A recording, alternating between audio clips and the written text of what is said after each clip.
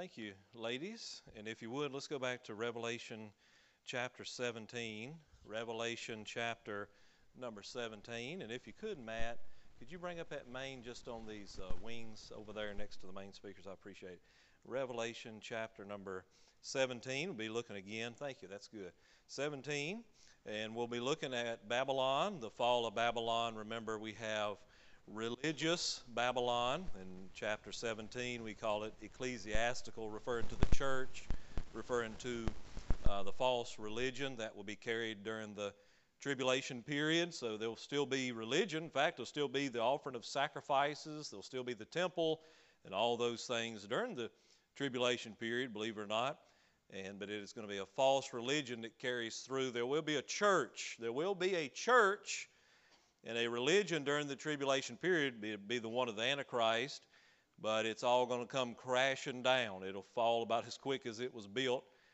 Babylon will fall. Ecclesiastical Babylon, religious Babylon will fall. And then in chapter number 18, we see political and economic Babylon will also fall. And then really in sequence, we're going to see a series of events that will happen and transpire very quickly as the Lord is getting ready to come back. I'll just give you a few of those events here. First of all, in Revelation 19, we'll see the second coming of Christ. This is what we refer to as the second advent of Christ, when he puts his foot on the ground the second time. The first time he done that was in Bethlehem in his incarnation. Emmanuel, God with us, in his first coming in Bethlehem. And then later he'll come back in Revelation chapter 19, riding a white horse. We'll be along with him, those that are saved. And this will be his second coming in the clouds there. Following that, he'll be coming to the battle of Armageddon. Will be found in Revelation chapter 19 in just really 3 verses. It's not going to be much of a battle, I'll tell you that. They'll be gathered to battle. The Antichrist will have them so deceived that they will go against God this one last time and for this great battle against God, and God will totally obliterate them there in that event, in the battle of Armageddon. Then we'll see the beast and the false prophet are judged. We talked about this morning how they'll be cast at that point alive, the Bible says, into the lake of fire. They'll be off the scene.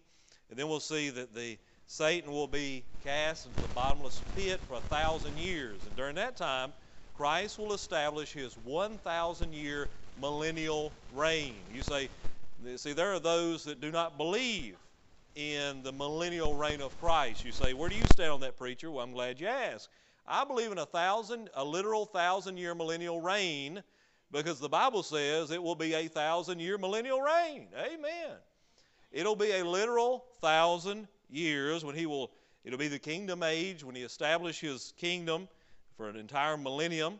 And as I said this morning, that depending on how we have conducted ourselves and how we've been good stewards with this Christian life and the responsibilities, he said, you've been faithful in a few things, now I'll make you a ruler over many things. He didn't just say that to be saying it. He said it because if we're faithful down here and God's able to give us responsibilities right now and after we're saved and how we conduct ourselves, it will matter. It will matter. I run across people that say, it doesn't matter. As long as you're saved, you're going to heaven. You don't know the Bible, friend. You need to keep reading. Yes, you're saved, and if you're saved, you're going to go to heaven, but you will be judged according to your works. Therefore, knowing the terror of the Lord, we persuade men. We've all must give an account of ourselves. What we've done in this body, whether it be good or bad, whether it's wood, hay, or stubble, God's a consuming fire. Or will there be things that remain, the gold and precious stones of things we've done in the right motives since we've been saved? That will matter when we get over the kingdom age of how much responsibility that you will have or I will have during that 1,000-year millennial reign. Later, after Satan is loose a little time, we have the battle of Gog and Magog. Again, it won't be much of a battle. And we have Satan cast in the lake of fire, great white throne judgment. And then in Revelation, we end out chapters 21 and 22. We're going to be taking us into the kingdom age, a new heaven, a new earth. And I say amen to that. All right? Well, let's look at three things concerning Babylon, ecclesiastical Babylon. This morning we looked at the invitation. John was invited to come hither.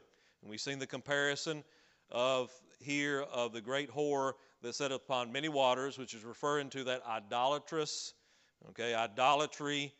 that the Bible talks about, a spiritual adultery. Of course, there's a literal physical adultery, but there's a spiritual adultery the Bible talks about, and that's what's being spoke of here. The invitation to come and see, and then we talked about that this morning, so I won't spend much time there. I want to move on to the next one, and that would be the interpretation. We're going to begin reading verse number 3. The Bible says, "So he carried me away in the Spirit into the wilderness. And I," that's John, "saw a woman set upon a scarlet-colored beast, full of names of blasphemy, having 7 heads and 10 horns. And the woman was arrayed in purple and scarlet color, and decked with gold and precious stones and pearls, having a golden cup in her hand, full of abominations and filthiness of her fornication. And upon her forehead was a name written, Mystery," that's important, "Babylon the Great, the mother of harlots and abominations of the earth. And I saw a woman drunken with the blood of the saints," that's referring to the martyrs, and with the blood of the martyrs there again, "of Jesus. And when I saw her, I wondered with great admiration. And the angel said unto me, Wherefore didst thou marvel?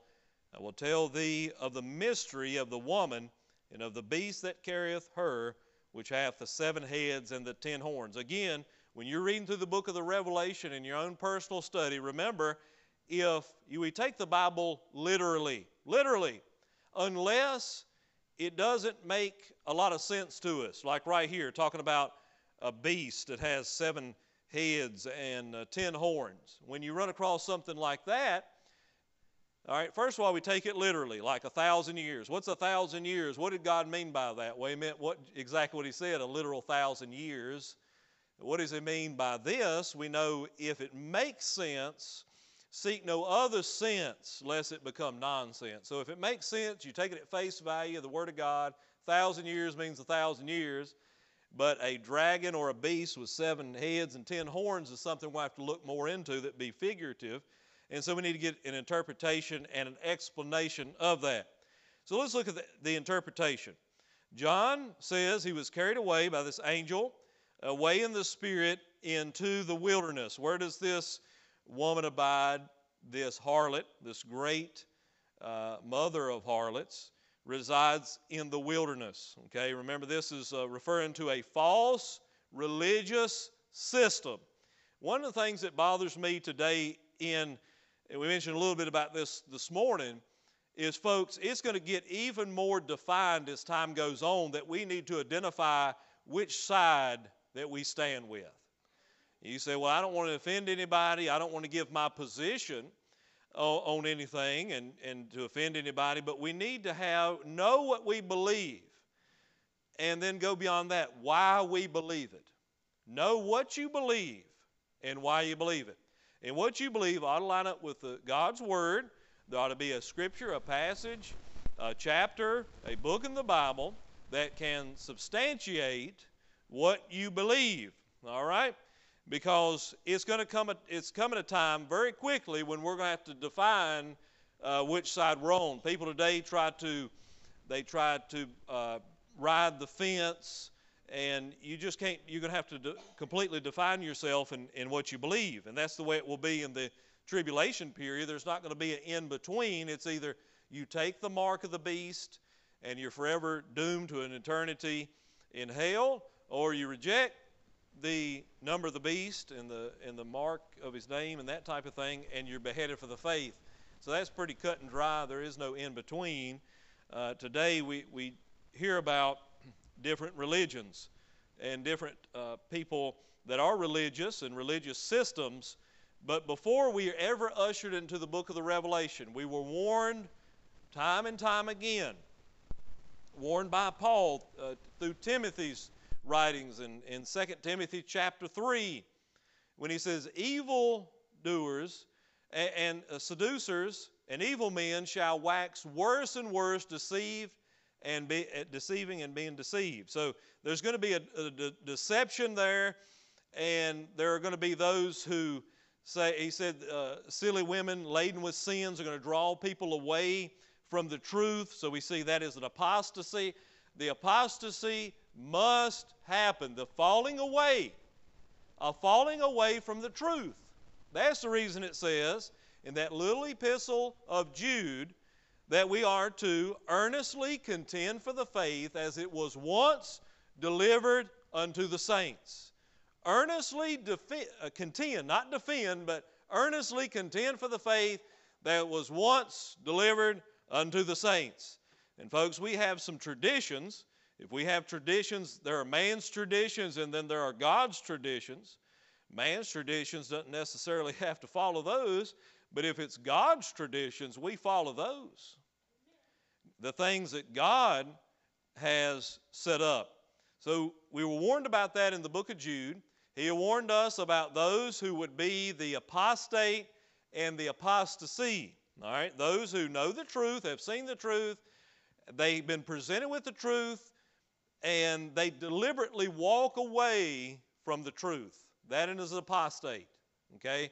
That is apostasy. Those leaving the faith, the true faith, and falling to false religions and false religious systems. We already see that now. Ushering in, before we ever got to the book of the Revelation, was there to be a falling away from the truth. The Bible calls that person an apostate. All right. In fact, the Bible goes a little further in the book of Jude. It says these are sensual, is one of the things it mentioned, and it says they have not the Spirit. They were never saved to begin with. They didn't have it, then lose it. No, they never had it to begin with. You say, well, they used to go to church, and they used to be religious, and they used to talk a good game. But the thing is, they never were saved. Jude, verse number 19, these be who separate themselves, sensual, having not the Spirit. They're not saved. Hey, these are people who, he warned that they have crept in unawares. They've crept in unawares. They've snuck in. They're sly, and they've snuck in, infiltrated the church, and that type of thing. So we got to be careful about that. That false religious system and the spirit of iniquity, as John said in his epistles, doth already work. So he was carried away in the spirit into the wilderness. He sees a woman sit upon a scarlet-colored beast.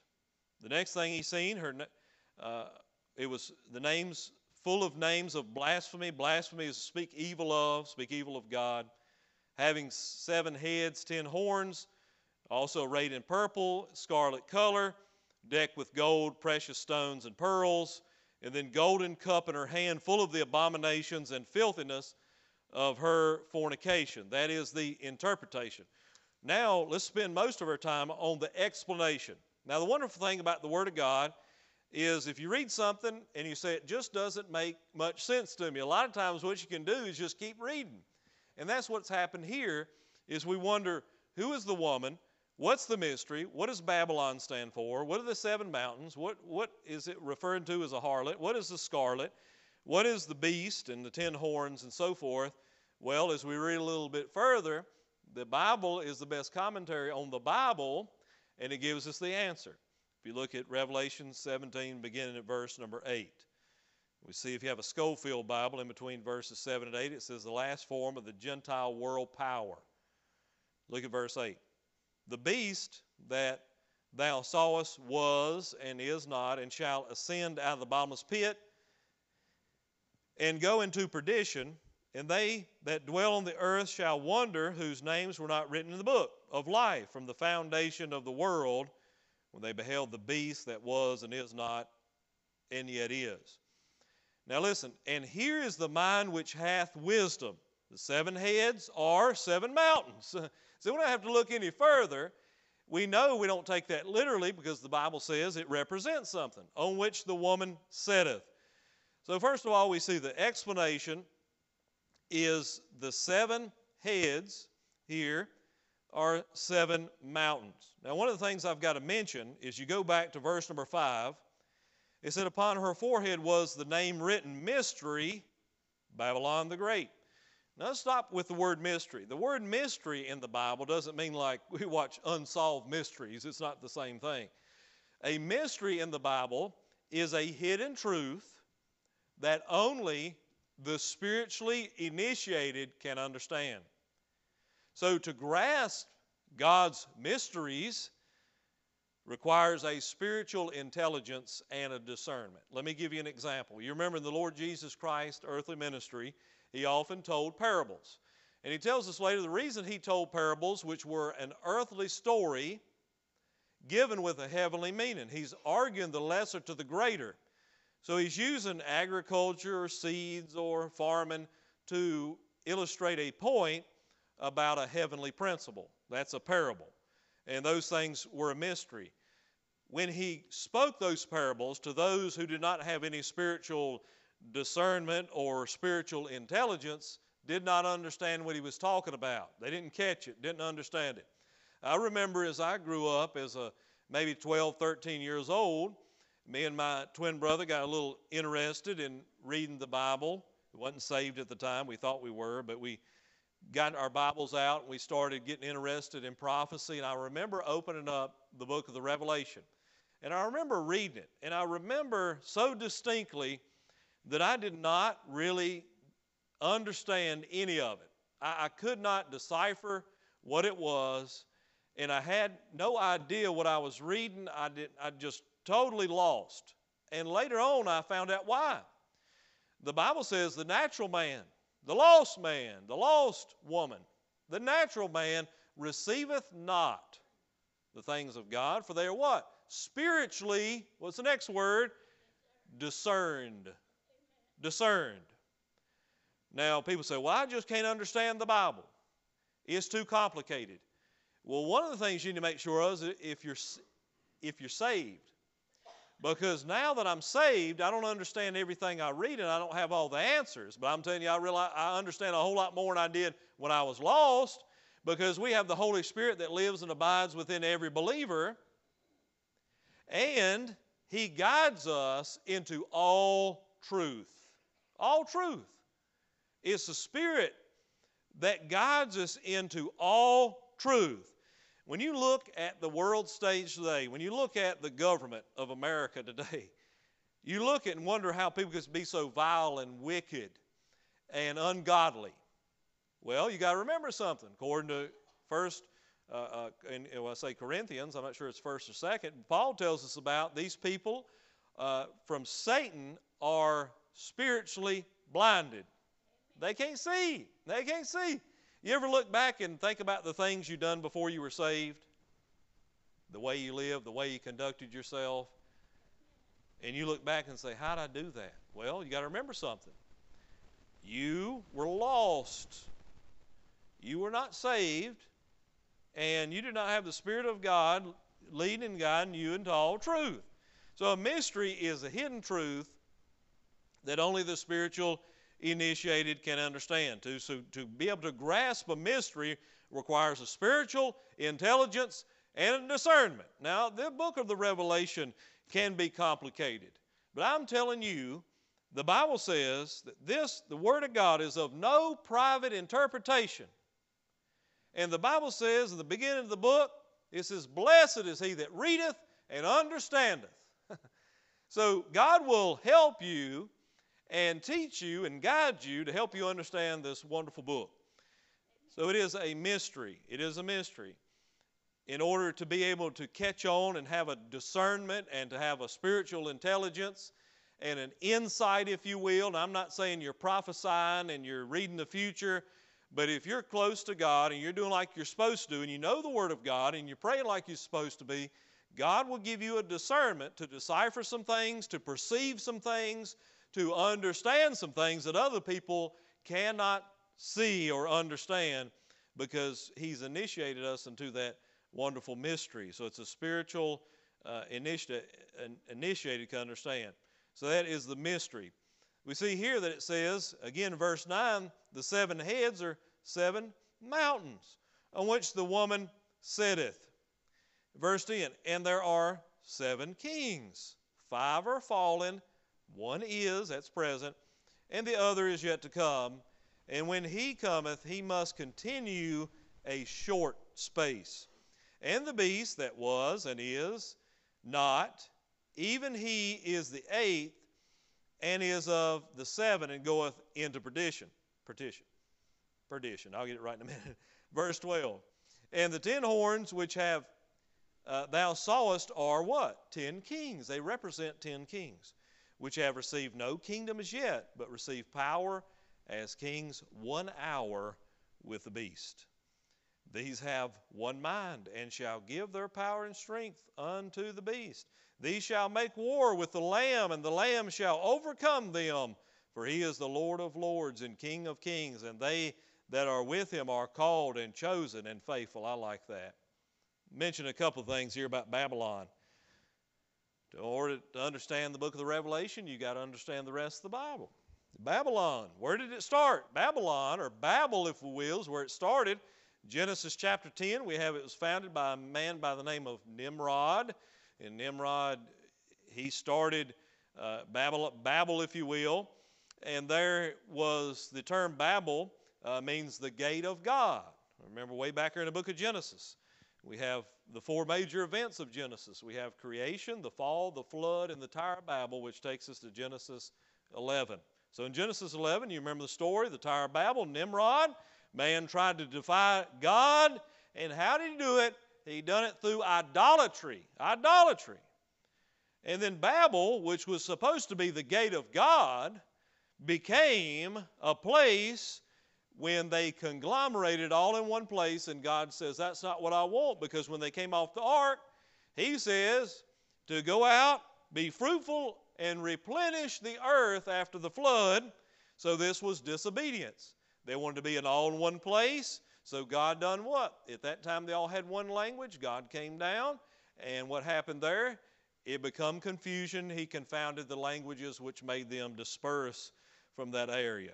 You remember Babylon later, as you read the book of Daniel, became the world's first superpower, if you will. They became a great empire. That's with Daniel's image that he has. The head, Babylon, Nebuchadnezzar, became a great empire, but it failed to Media-Persia at that time. But all through history, we've had the Babylonian influence has been felt all the way through the ages. So we have that Babylonian idolatrous influence throughout all the ages. We have Babel, later become Babylon. You see it in the book of Daniel, and now we're faced with it again, Babylon, the fall of Babylon here in Revelation 17, 18. So that's where that came from, and God's going to put an end to it, where it began. All right, Babylon, and this is a good statement. Babel is the beginning. It is the cradle and the grave of human civilization, Babel. Let's look at the next thing. It says 7 mountains. 7 mountains probably symbolize the city of Rome, because it is known as the city on 7 hills. All right, that refer to Rome. And the next one would be here referred to as a harlot. Now, you may think that is harsh language, but again, the biblical principle that we've seen, maybe for those of you that know the Old Testament book of Hosea, it was teaching the principle of, you had Hosea and Gomer, and the illustration there of the harlot and spiritual idolatry and spiritual adultery. All right, so God, at one time in Isaiah 1:21, called Jerusalem a harlot. Isaiah in Isaiah 23, 16, 17 said that Tyre was a harlot, and Nahum called Nineveh a harlot in Nahum 3 and verse number 4. The next thing I want you to notice is the scarlet. Okay, the scarlet is the color of Satan. The color of Satan. If you look back at Revelation chapter 12 and verse number 3, the Bible will tell us about that. It says, and there appeared another wonder in heaven. Behold, a great red dragon having 7 heads, 10 horns, and 7 crowns upon his head. It's the color of Satan, scarlet. And then it's also a picture of sin, though your sins be as scarlet. You remember Isaiah chapter 1, verse number 18. Scarlet was popular in Rome. It was associated with what? Rank and riches. All right. So if you see people that wore scarlet, it speaks of ranks and riches. Next would be the beast, 7 heads, 10 horns. 7 heads symbolize 7 mountains, Revelation 17:9. And also 7 kings or kingdoms, Revelation 17:10, the 7 hills of Rome. Next, the 10 horns are going to represent 10 kings. And these kings enable the beast, listen, to rise to power and are even willing to yield their authority to him. They're even willing to allow their authority to go to him. So the rest of the chapter deals with religious Babylon. So folks, remember, we're living in the last of the last days, when we do not really realize what we will have to do, and as things begin to progress, the Bible says, worse and worse, we got to make a stand on what we believe and know what we believe and why we believe it. We got to earnestly contend for the faith that was once delivered unto the saints. And folks, there are some traditions that are traditional churches, as we are, that hold true, and over the years I've watched them deteriorate and erode away, and I wonder, once we flip a generation, if we're going to lose a lot of the traditions that we hold true. Because our whole traditional church is based upon this principle, and don't ever forget it. It's based upon the principle of participation. It is based upon the principle of participation. When will traditional churches dry up and potentially die? They will do so when the people are no longer wanting to participate. So you say, preacher, what do we need to do? To hold the traditions, to earnestly contend for the faith. We got to continue to work. We got to continue to hold the traditions. We got to continue to fight for the good fight of faith, and not back up and let the foundation of what we've believed, what people that have come behind us, that have bled and suffered and died a martyr's death, so that we tonight may worship and study the book of Revelation without fear of the government control, and we have the freedom of speech, and we ought not to never forget it. Because I cannot promise you will always have it. But for right now, we have it. And we need to earnestly contend for the faith that was once delivered unto the saints. Let us hold those traditions true and stand for the Word of God and stand for His truth and clearly defined. We don't have to be ugly about it. But here I stand. Jesus, the solid rock, I stand. All other ground is sinking sand. And I'm going to believe this book. And I'm going to live by this book. And I'm going to preach this book. Okay? And I'm going to stand by its principles that it teaches. And if it doesn't teach it and it's silent, I'm going to be silent. But if it speaks, I'm going to speak.